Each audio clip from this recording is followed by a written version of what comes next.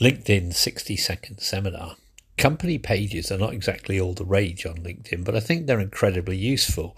It's part of the equation, keeping your personal and your company page visible. I think company pages should be named for something that they do. So if your company's Blogs and Cogs, call it Blogs and Cogs Accounting for HR Companies, if that's what you do. List your job titles as services and keep those job titles congruent with what LinkedIn wants, as in managing director or something else, but write something else as well there. We forget that there are 250 invites that we can give out.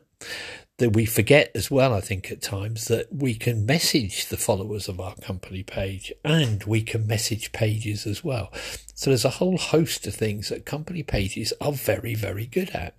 And I think we should spend more time looking at them. If I can be of any help, let me know.